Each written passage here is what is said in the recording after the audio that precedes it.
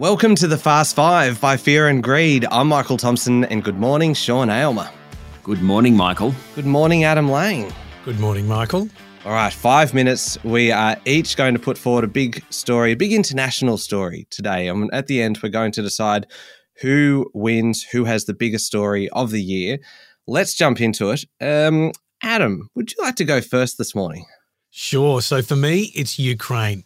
Vladimir Putin was a KGB foreign intelligence officer before becoming president of Russia in 2012, and he seems to have made it his life's mission to force Ukraine back into Russian control.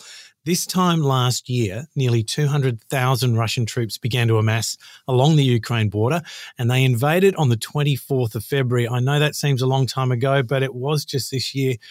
Against this, Ukraine President Volodymyr Zelensky, the former comedian and actor, turned 44 years of age shortly before the invasion began and has galvanised his people, armies, and the support of most of the world in fighting back. For 10 months, this war has caused devastation to the people, property, and economy of Ukraine, and it has impacted the world in realms from energy prices to wheat supply. Unbelievably, an estimated 100,000 Russian and 100,000 Ukraine troops have been killed or injured, and around 40,000 civilians have died. Well, Michael, good luck beating that one for the biggest international story of the year. Well, it certainly feels like it seems extraordinary that that's all being contained within this year, doesn't it? Because it feels like we've been talking about it for so long, and it's just been such a major thing that's been happening. Just a flow-on effect to everyone else. So energy price spikes particularly, and just what that has done to Europe and the US and to a lesser extent Australia. And, you know, one of the key reasons why economies are going into recession, just a massive story. Yeah.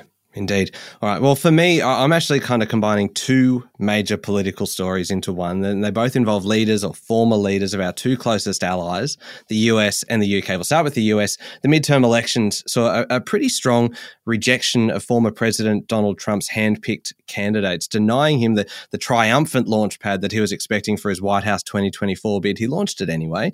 Then earlier this month, the Congressional Committee examining the attack on the Capitol back on January 6, 2021, voted to recommend that the US Department of Justice pursue criminal charges against the former president for the role that he played in what really was a failed insurrection. The Washington Post says that it could actually all feed into Trump's narrative of being unfairly targeted. So the US is still a deeply divided country. That doesn't seem like it'll change anytime soon. Head across the Atlantic, and what a shambles in the UK this year.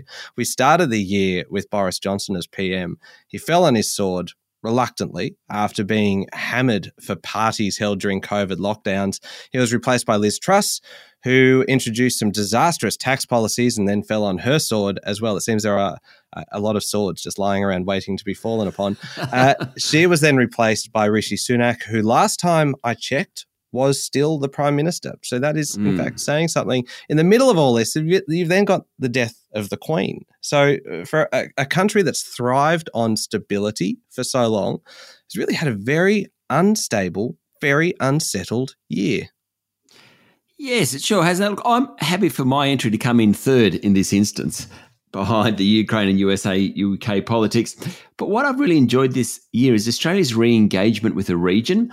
Early in the year, the strategically placed Solomon Islands signed a pact with China, and that was a kick up the proverbial to a lot of countries like Australia. It was a stark reminder that our nearest neighbours are important too, not just the US and UK, Michael. The Morrison government, the newly elected Albanese government, put the Pacific front and centre of diplomatic relations, with Prime Minister Anthony Albanese and Foreign Minister Penny Wong visiting the region. We also had leaders coming to Canberra. All the while, China was stalking, and its Foreign Minister went on a 10-nation visit, hoping to carry favour. Didn't really work. By the end of the year, China hadn't made much headway, while Australia's relations with our Pacific neighbours is stronger. Not there yet, but at least a bit better. All right, that is a good story. I don't like necessarily the reference to kick up the proverbial, and then what felt like a fairly kind of targeted attack at me there as well. It felt like you got a little bit personal with that story. That's why, Adam, I think you're the winner today. I don't mind which one wins. It's not mine, though. No, definitely. I think the war in Ukraine, as we discussed, has really just kind of set the scene for so much that's happened this year. So I think definitely that is the biggest story of the year. Yep. All right. Thank you, Sean. Thank you, Adam. That's it for today. Make sure you hit follow on the podcast. I'm Michael Thompson, and that's The Fast Five by Fear and Greed.